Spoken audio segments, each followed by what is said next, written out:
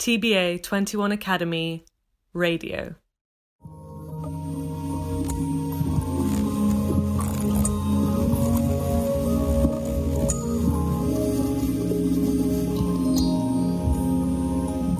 State ascoltando Nautilus, storie da una laguna urbana del XXI secolo, un podcast realizzato da Ocean Space Venezia.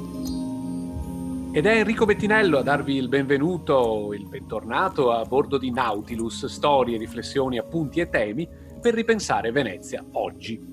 In questo settimo episodio di Nautilus parliamo di pesca in laguna, di come è cambiato e come sta cambiando proprio il rapporto tra la città e la sua laguna negli ultimi decenni e che cosa ne pensano le persone che con la laguna stanno a contatto e ci lavorano quotidianamente. E lo facciamo in questo episodio insieme a Luigi Divari, che da anni si occupa di pesca e di laguna, autore di magnifici libri e acquerelli, cui stiamo per dare il benvenuto a bordo, e poi nella seconda parte insieme al documentarista Matteo Stocco, che ci racconterà un progetto davvero originale che si chiama Metagun. Ma intanto diamo il benvenuto a Luigi Divari. Benvenuto. Buongiorno. Buongiorno Luigi, benvenuto. Dicevo nella mia breve... Grazie a lei. Nella mia breve presentazione che da anni si occupa di pesca e laguna ed è autore di libri legati proprio alle tradizioni della pesca e della navigazione e di bellissimi acquerelli. Purtroppo se abbiamo solo l'audio non li possiamo vedere, ma speriamo che i nostri ascoltatori e ascoltatrici li vadano magari a cercare. Alla mostra del Candiani. E c'è anche una mostra per gli acquerelli al centro Candiani dove si possono visitare. Dove si potranno forse... Sì, si potranno, dai, noi siamo sempre positivi, siamo in settimane nelle quali si stanno riaprendo musei, mostre, insomma, ma si spera che presto si possano appunto rivedere questi acquerelli dedicati ai pesci e alle barche tradizionali. Luigi Divari, come nasce per lei il fascino per la pesca? Nasce dal fatto che il destino mi ha fatto nascere a Castello e non a San Polo o ai Frari. Se nasceva a San Polo tutto questo forse non capitava. Nascendo a Castello alla fine degli anni 40 ho avuto modo di vedere fin da piccolino le barche dei pescatori che frequentavano numerose i canali di Castello Est, dico San Pietro di Castello, quei canali là, che erano tutte barche di Chioggia soprattutto, anche qualche barca anche di San Pietro di Volta, che venivano a pescare a Venezia e poi soggiornavano anche per settimane nella zona. E quindi io da bambino passavo il tempo a guardare questi personaggi strani che erano i pescatori e le loro barche. Perché li chiama personaggi strani? Che cosa avevano di strano?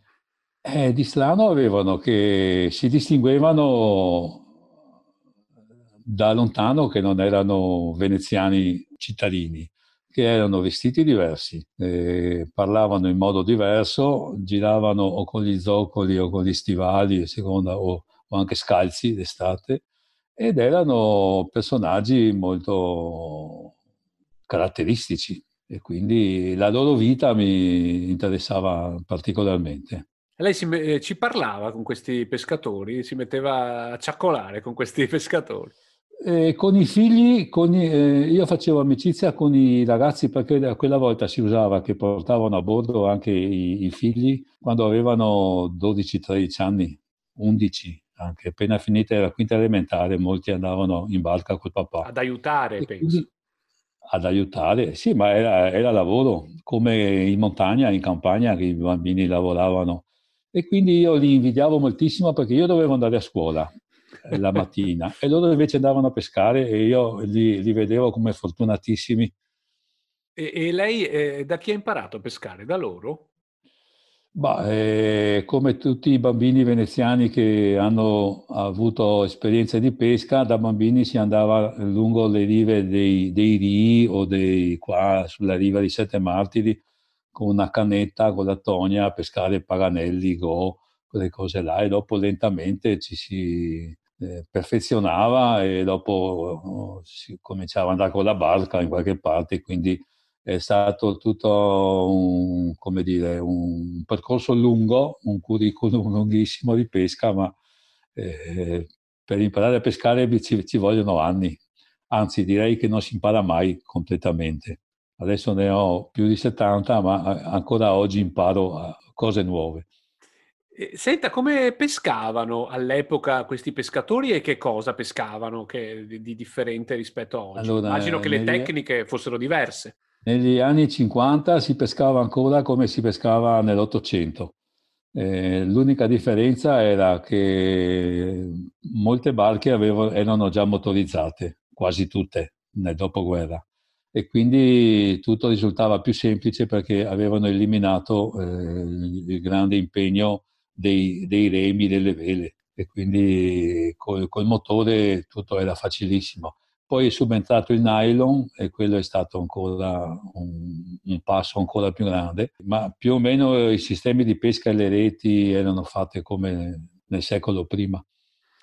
Senta, ma lei poi, nonostante questa invidia per le vite dei ragazzini di questi pescatori, inizialmente lei non ha lavorato subito a contatto con il mare. Ci racconta poi Beh, come... dopo chiaramente una passione tira l'altra, quindi io dovendo continuare ad andare a scuola, perché bisognava andare a scuola quella volta là, e quindi ho fatto le medie e poi ho detto, boh, per respirare aria marina cosa faccio? Vado al nautico. Tra l'altro era a poche centinaia di metri da casa e quindi sono andato al nautico. Però è stata una scelta un po' così, di poca esperienza perché mi sono accorto subito che era troppo tardi per me per andare a navigare, perché io avrei navigato con le vele, con i brigantini, con le golette, e invece mi toccava navigare con le petroliere e non era la stessa cosa. E quindi dopo un po' di anni ho cercato un lavoro a terra. Ok, e dopo però a un certo punto Continuando però a terra avevo il vantaggio che lavoravo dal lunedì al venerdì e sabato e domenica potevo dare sfogo a tutte le mie passioni veliche, nautiche, pescherecce, quelle cose lì. Senta, mentre ci raccontava di questa pesca degli anni 50, lei l'ha definita tecnicamente molto più vicina a quella dell'Ottocento, ma che cosa è successo e quando è successo? Quando c'è stata la grande accelerazione nel cambiamento della modalità di pesca, della pesca in generale e della pesca in laguna? Beh, allora, negli anni 50 c'è stato, anche anni 60 direi, c'è stato un boom della pesca, ci sono stati molti pescatori che hanno fatto del mestiere povero di pescatori e hanno fatto un mestiere con il quale si sono arricchiti. È stata l'unica volta nella storia dell'umanità che i pescatori sono diventati ricchi, è stato tra gli anni 60 e gli anni 70, quando hanno avuto modo di potenziare enormemente lo sforzo di pesca con motopescherecci, reti più potenti di quelle che servivano. Quindi in una decina d'anni hanno ripulito l'Alto Adriatico di molte specie in maniera quasi irreversibile, nel senso che adesso non c'è più niente. E quindi adesso la pesca è una attività che langue e se non cambia niente è destinata a finire perché fanno fatica. Ma proviamo allora a raccontare a chi ci ascolta che cosa è cambiato proprio dal punto di vista, lei dice, c'erano delle specie che non ci sono più, immagino che ci siano delle specie che invece Allora, adesso... intanto è cambiata, restando nel piccolo, è cambiata moltissimo la laguna.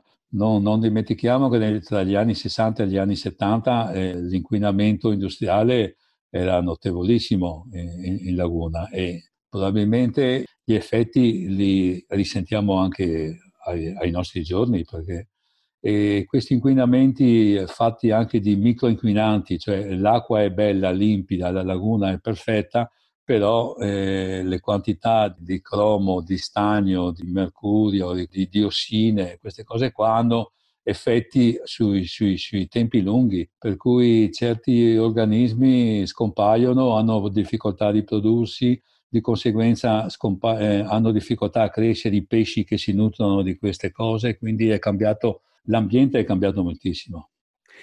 Facciamo qualche nome di pesce che una volta si pescava molto frequentemente, perché ce n'era tanto e che oggi non c'è più, e invece e viceversa? I pesci classici della laguna, le anguille, per secoli le hanno pescate a tonnellaggi e adesso pescarne una è un evento da scrivere sul Gazzettino, pescata un'anguilla. E le passere, che ce n'erano milioni in laguna, anche quelle là adesso sono ancora presenti, ma sempre catture eccezionali e altamente occasionali. E i go, un pesce che era in quantità illimitate, ma viveva anche dentro i rii.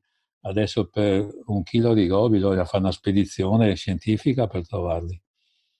E soprattutto non diventano più grandi come diventavano una volta, sembrano che siano effetti da nanismo. Non diventano grandi perché vengono pescati prima o proprio perché non crescono? No, no, no, no, nessuno li pesca, non c'è più nessuna attività professionale di pesca dei go, mentre in quegli anni là c'erano intere famiglie a San Pietro in Volta, Pelestrina e Chioggia che vivevano solo della pesca di go tutto l'anno. Adesso non li pesca nessuno, ma non ce ne sono più e arrivano a metà dimensioni di quelli che arrivavano Ah, una è volta. interessante questa cosa. E invece che cosa c'è che non c'era una volta e che invece magari Che è... non c'era una volta, abbiamo una quantità smisurata di orate rispetto a una volta. Una volta, quando uno ne pescava 5-6, aveva fatto una pescata da fotografia. Adesso ne pescano 40, 30, 50 orate da 1 chilo, 7 etti. Una volta non le vedevi neanche in sogno, quelle misure.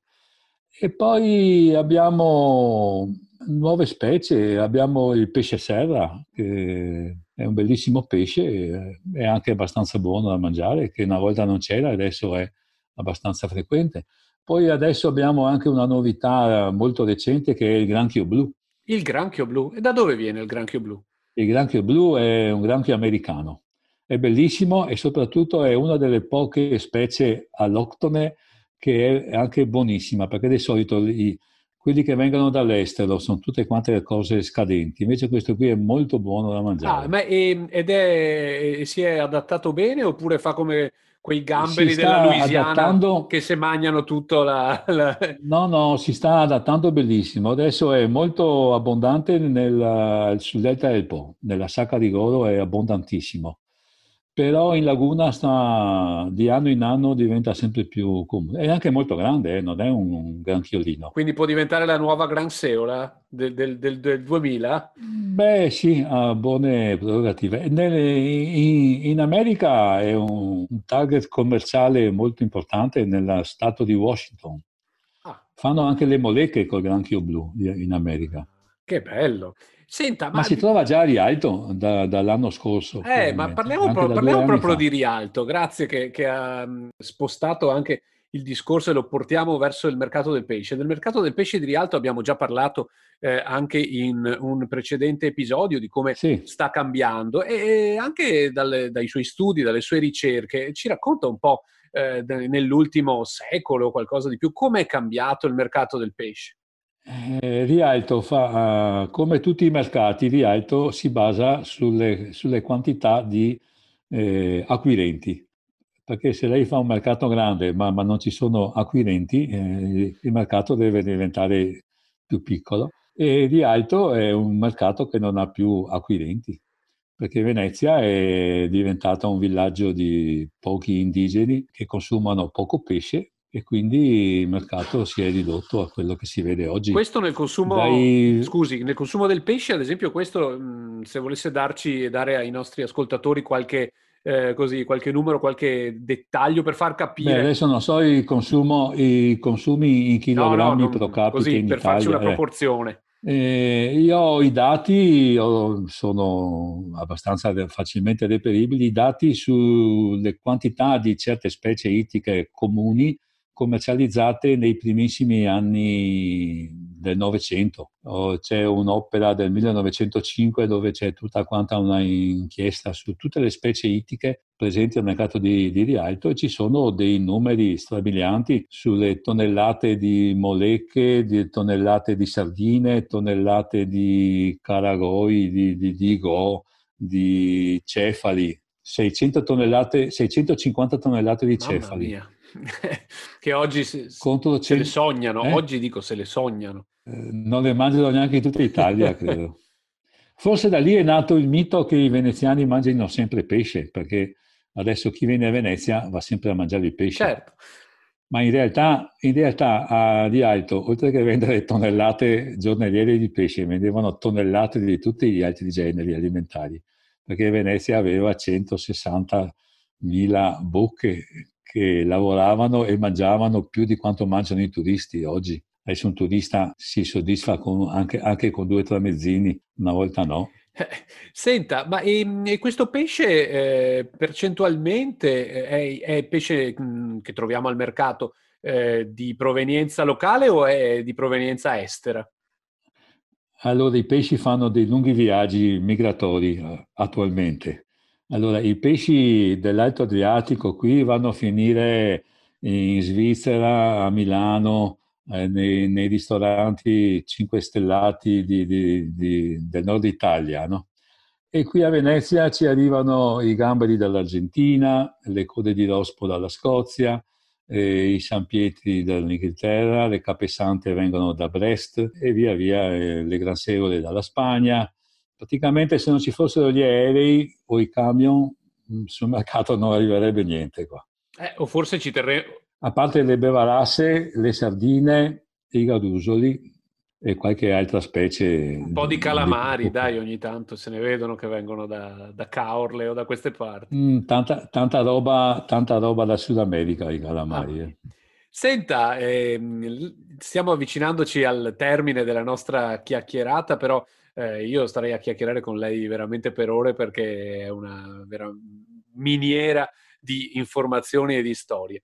Però non voglio salutarla senza prima averle chiesto, così da veneziano doc, qual è il suo luogo del cuore di questa nostra città o di questa nostra laguna? Venezia è già un luogo del cuore tutta intera, perché chiaramente io mi ritengo fortunato di essere nato qua, che il destino, se nascevo ad Abbiategrasso era tutta un'altra Speriamo vita. non ci ascoltino da Abbiategrasso adesso, se no dopo No, protesta. non sono mai No, stato, ma nemmeno io. penso io. Ma comunque il mio legame con l'aria di mare, con le cose così, con l'acqua e con l'aria marina, mi fa sì che spesso d'inverno, specialmente quando ci sono le mareggiate, mi piace andare a fare una bella passeggiata fino al faro di San Ah, Nicolò, che bello. della diga di San Nicolò, perché è come andare a Sulle camminare acque. sul mare. Eh sì, perché la diga a un certo punto si estende a largo e quindi c'è questo posto ideale. Grazie, grazie Luigi Divari, la salutiamo, grazie per essere stato con noi e in Grazie a bocca al lupo anche voi, per la riapertura della mostra nella quale si possono vedere i suoi acquerelli al centro Candiani. Grazie grazie, mille, saluti. arrivederci.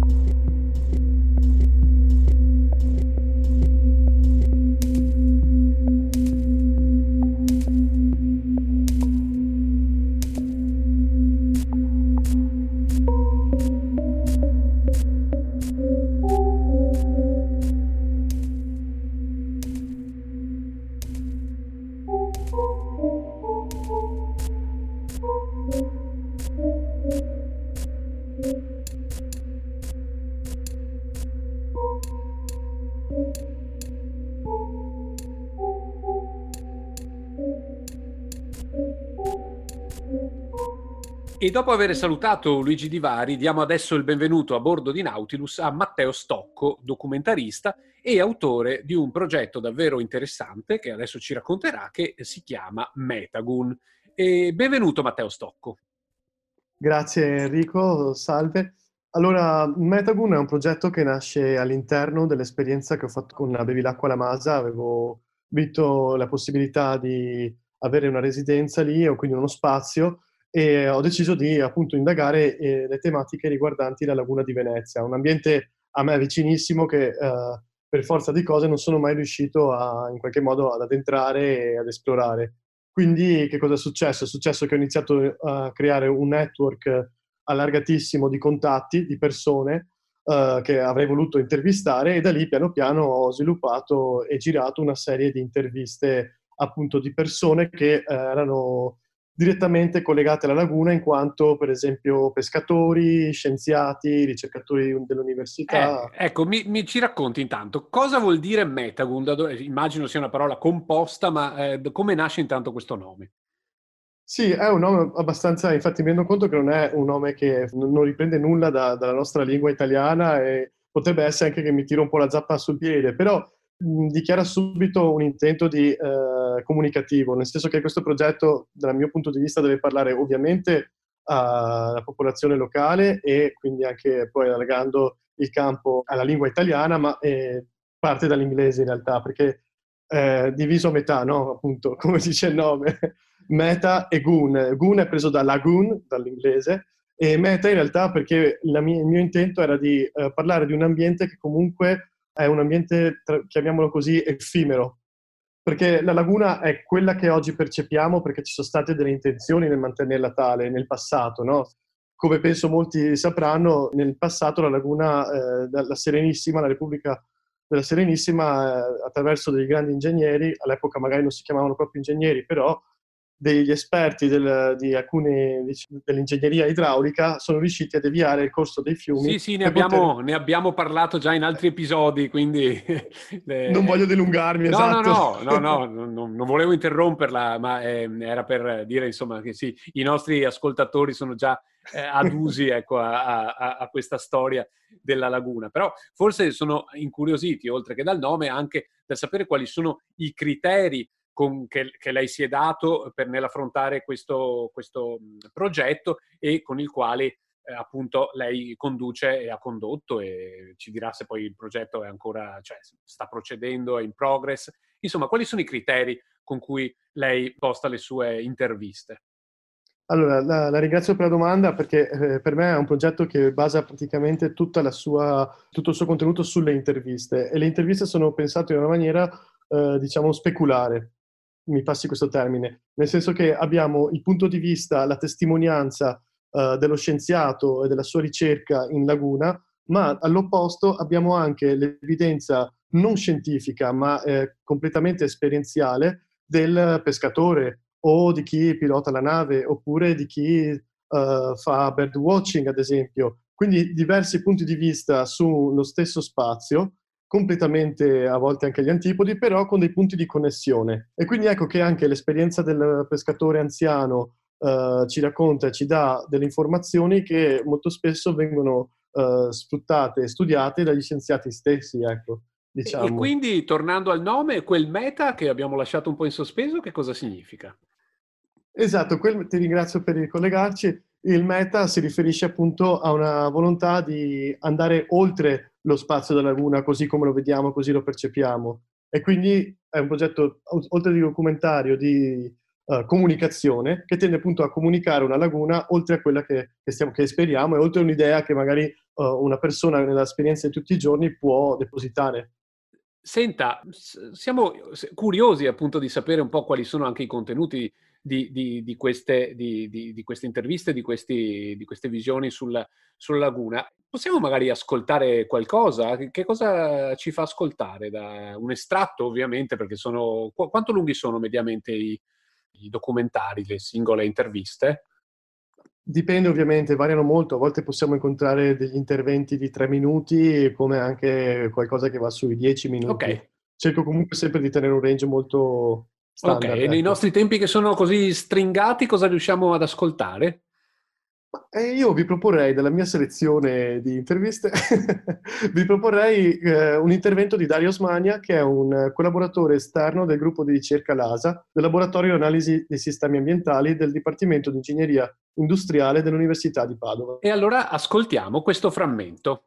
Se sparissero tutte quante le balene, per esempio, cosa resterebbe? Un grande golfo con i barracuda col cambio climatico, adesso gioco un po' con le parole per provocare, no? Fra 50 anni potrebbe anche essere, ci sono i barracuda qua fuori in mare, arrivano al Mar Rosso, ci sono sempre le specie più esotiche di uccelli, di pesci, di vegetazione, di balena, ci sono anche lì piante che sono completamente estranee a questo ambiente.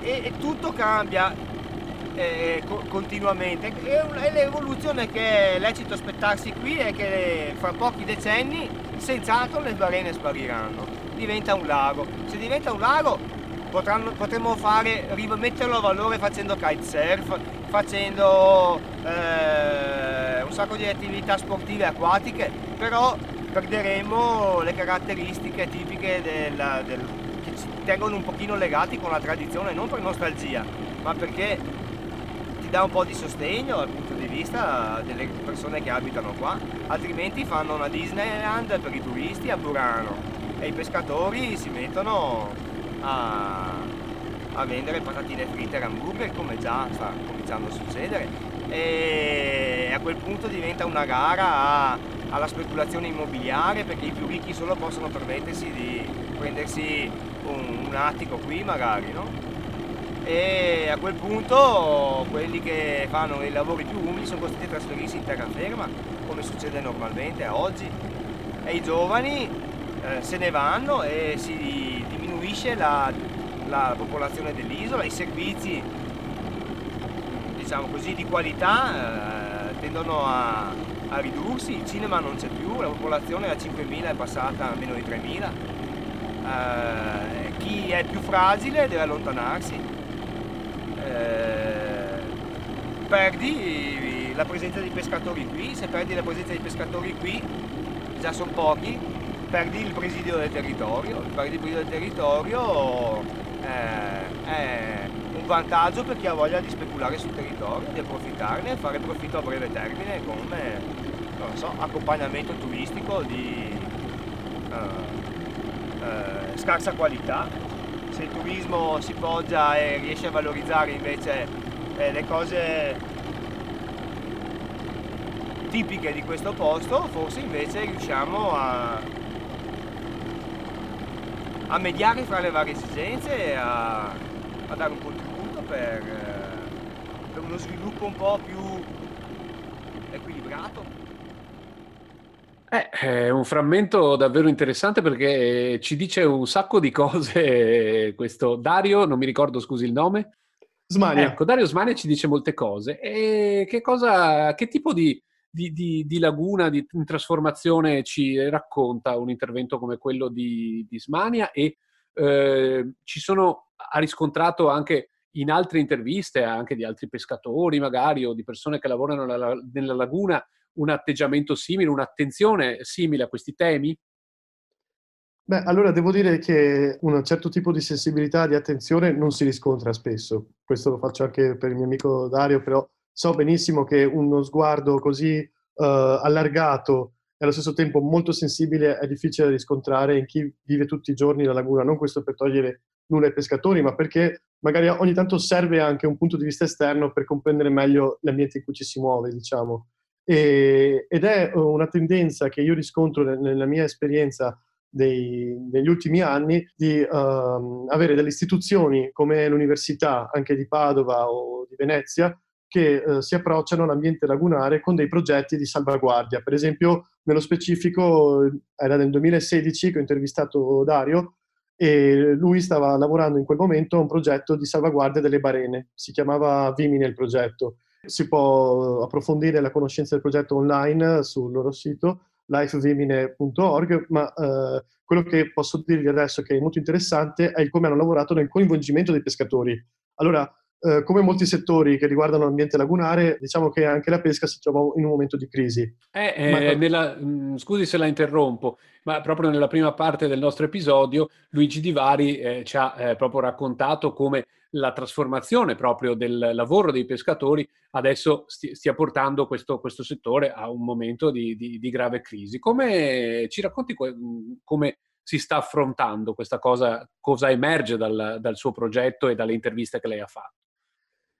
Allora, dalle interviste che ho fatto e dai progetti in cui io stesso mi trovo coinvolto assieme al mio studio Kinonauts, quindi anche con Matteo Primiterra, ci troviamo, quindi userò il plurale anche, ci troviamo molto spesso coinvolti nella documentazione di progetti scientifici nei quali il lavoro del pescatore è fondamentale, perché dobbiamo pensare che se io sono un biologo che sta ricercando su una determinata specie in laguna, non ho la possibilità, anche per una questione di costi, di essere ogni giorno in laguna e osservare determinati comportamenti degli animali. Faccio un esempio. Quindi cosa faccio? Sfrutto il lavoro del pescatore, sfrutto tra virgolette ovviamente, poi vedremo perché, affinché il suo sguardo quotidiano nella laguna possa rilevarsi come una fonte di dati per la mia ricerca. E quindi cosa accade? A volte accade che gli scienziati appunto incarichino, ovviamente attraverso un pagamento, una forma di pagamento, i pescatori nell'aiutarli nelle loro ricerche. Quindi è come se avessimo una specie di parallelo dell'attività del pescatore come una specie di sensore, passami questa metafora, in laguna, che ogni giorno osserva, colleziona dati e riporta questi dati agli scienziati. Nel caso specifico di Dario e di Vimine, i pescatori erano stati impiegati come manovalanza e come aiuto nel poter comprendere come appunto arginare al meglio e difendere al meglio con delle barriere le coste delle balene. E ci sono altri esempi di possibile riconversione del lavoro di questi pescatori in quest'ottica veramente sinergica e interessante anche con la scienza? Allora, dovrei fare una piccola premessa però per spiegare meglio questa modalità di collaborazione, perché questi sono tutti progetti finanziati da bandi europei, quindi sono progetti che hanno un valore una tantum. L'intenzione però che c'è sotto da parte di chi attiva queste esperienze, quella come Dario, poi ne racconto un'altra fra poco, è quella di dare uno sguardo ulteriore anche al mondo politico. Quindi poi si spera sempre che da controparte politica ci sia un interesse, una sensibilità tali da poter aprire dei nuovi orizzonti. Non so se mi sto spiegando. Certo, si sta spiegando molto bene. E senta, parlando di Metagun, qual è poi la missione, no, di questo progetto e quali sono gli sviluppi che ci saranno così nei prossimi mesi? Metagun è un progetto, mi viene da dire, di documentario un po', diciamo, alternativo, tra virgolette. Da un po' di anni a questa parte in realtà la produzione di documentari web interattivi è abbastanza attiva e per esempio il Film Board of Canada ha sviluppato diversi progetti in questo senso, per citare uno fra i maggiori produttori, ecco. Infatti Metagun vuole essere un progetto di documentario web interattivo dove tutte queste interviste verranno collegate da un'interfaccia dinamica nella quale lo stesso utente potrà connettere i vari pezzi e eseguire una specie di montaggio ante litteram senza richiedere troppo sforzo. E adesso in questo periodo, fortunatamente, grazie a Ocean Space, David Rankovic e il suo studio e Laguna B, sono riuscito ad ottenere degli aiuti anche attraverso We Are Here Venice per poter mettere in forma tutti i materiali, rendere disponibile l'interfaccia web, cosa che avverrà, se tutto va bene ovviamente, per settembre e ottobre. Incrociamo le dita. Grazie. Ma e quanti anni è che lei lavora su questo progetto? Il progetto è iniziato 5 anni fa, nel 2015, e lo sto ancora portando avanti con delle interviste che sto conducendo in questi giorni. E che cosa ha imparato dopo tutti questi anni di lavoro su Metagun? Se qualcosa ha imparato. Beh, diciamo che ci vorrebbero un po' d'ore per spiegare quello che ho imparato adesso, però ho imparato che mi serviranno ancora molti anni per approfondire le mie conoscenze rispetto alla laguna, perché quello che emerge dalle interviste che sto conducendo è una complessità incredibile. E in questa complessità in realtà si appoggia una bellezza che va apprezzata molto spesso da uno sguardo semplice come quello del diportista che arriva in laguna col barchino, oppure di chi attraversa, che ne so, la costa dei Pellestrina in autobus, ma allo stesso tempo anche dal imparare ad ascoltare persone che l'hanno vissuta da sempre.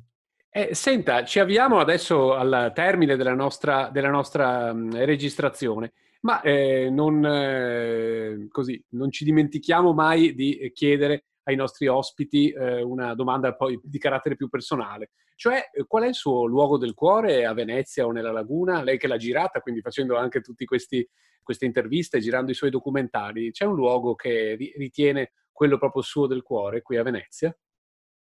Ma allora, se devo essere onestamente sincero, è difficile per me, la ringrazio per la domanda, è difficile risponderle. Risponda di getto, di cuore. Ma a me verrebbe da dire un posto che non ho esplorato, ma che lo guardo con grande desiderio di esplorazione, è l'Ottagono degli Alberoni. Ah, l'Ottagono degli Alberoni, che lo diciamo per chi magari non è di Venezia e non frequenta la laguna, è una specie di fortino, che è un'isoletta fortino che è attualmente abbandonato, insomma, dove si raggiunge con un'imbarcazione, ma è attualmente abbandonato. E quindi lei ci è passato vicino, ci è sbarcato quando ha fatto le sue... Sì, esatto, nelle mie perlustrazioni lagunari mi sono prefissato di appunto esplorare diverse delle isole abbandonate, come San Secondo, che è l'isola che si osserva quando si arriva in treno dal Ponte della Libertà a Venezia, sulla sinistra, vediamo quest'isola abbandonata. Sono stato anche lì e la prossima mia meta sarà l'Ottagono degli Alberoni. Ogni volta che ci passo mi faccio nella testa dei gran film, mi passi questo termine, cercando di immaginare che cosa ci può essere dentro. Quindi magari... lo conosco e capisco molto bene. Grazie Matteo Stocco per essere stato con noi a bordo di Nautilus e in bocca al lupo allora per il progetto Metagun. Grazie Crepi, il lupo, arrivederci. E grazie ancora a Luigi Divari che è stato con noi nella prima parte e grazie anche a Nicola Privato di cui avete sentito durante l'episodio la musica da un progetto molto interessante che si chiama Editide. E come sempre grazie a tutti voi per aver ascoltato TBA 21 Academy Radio da Ocean Space a Venezia per il 7° episodio di Nautilus, storie da una laguna urbana del XXI secolo.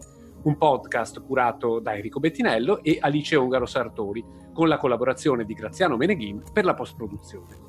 Potete ascoltare tutti gli episodi di Nautilus, quelli che abbiamo già prodotto e questo e anche quelli che verranno, su ocean-archive, scritto archive.org, oppure seguirci attraverso SoundCloud, Spotify e iTunes.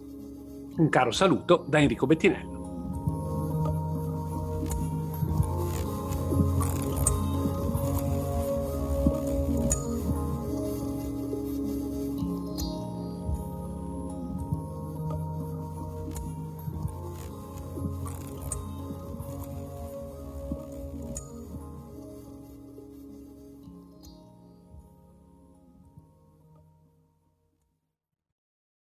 TBA 21 Academy Radio.